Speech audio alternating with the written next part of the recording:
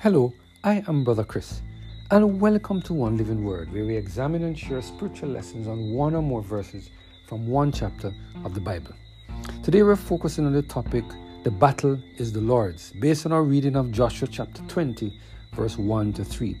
Let us hear what the word of the Lord has to say in this passage of Scripture. The Lord also spake unto Joshua, saying, Speak to the children of Israel, saying, Appoint out for you cities of refuge, whereof I spake unto you by the hand of Moses. The slayer that killeth any person unawares and unwittingly may flee thither, and they shall be your refuge from the avengers of blood. What a powerful reminder from the Lord today that what the psalmist David said in Psalm 46 verse 1 is true. In this psalm, David said the following: God is our refuge and strength, a very present help in trouble. Sometimes we are placed under severe pressure from the people we work with, and we are not sure how to handle the situation. Today, God is reminding us that He will be there for us in the time of trouble. Sometimes we do some things unintentionally and are faced with some negative consequences. But today, God is reminding us that He will be our refuge and strength in times of trouble. When the enemy comes in like a flood to destroy us with his fiery darts, the Lord is reminding us today that He will fight our battles for us. He will make a way of escape so we are protected from the deadly actions of Satan. It is so interesting how God can provide a passage of Scripture each day to address the situations that we are going through. Today, God is reminding us through the command found in Joshua 20 verse 1 to 3 that the same way He provided a city of refuge for those who committed unintentional murder, it is the same way that He will provide a way of escape for us when we are pressed on every side. Let us take a few minutes to look at what the Lord said in these verses. The Lord also spake unto Joshua, saying, Speak to the children of Israel, saying, Appoint out for you cities of refuge, whereof I spake unto you by the hand of Moses, that the slayer that killeth any person unawares and unwittingly may flee thither, and they shall be your refuge from the avengers of blood.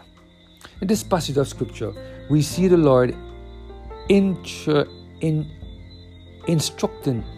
the leaders of the children of Israel to create the city of refuge so that those who committed unintentional murder would be given an opportunity for their case to be heard to make sure that they are innocent.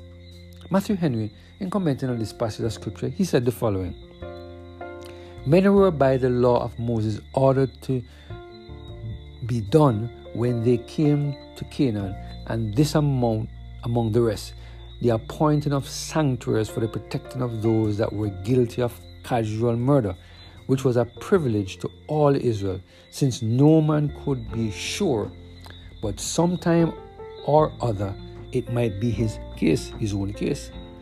And it was for the interest of the land that the blood of an innocent person whose hand only was guilty, but not his heart, should not be shed, no, not by the avenger of the blood.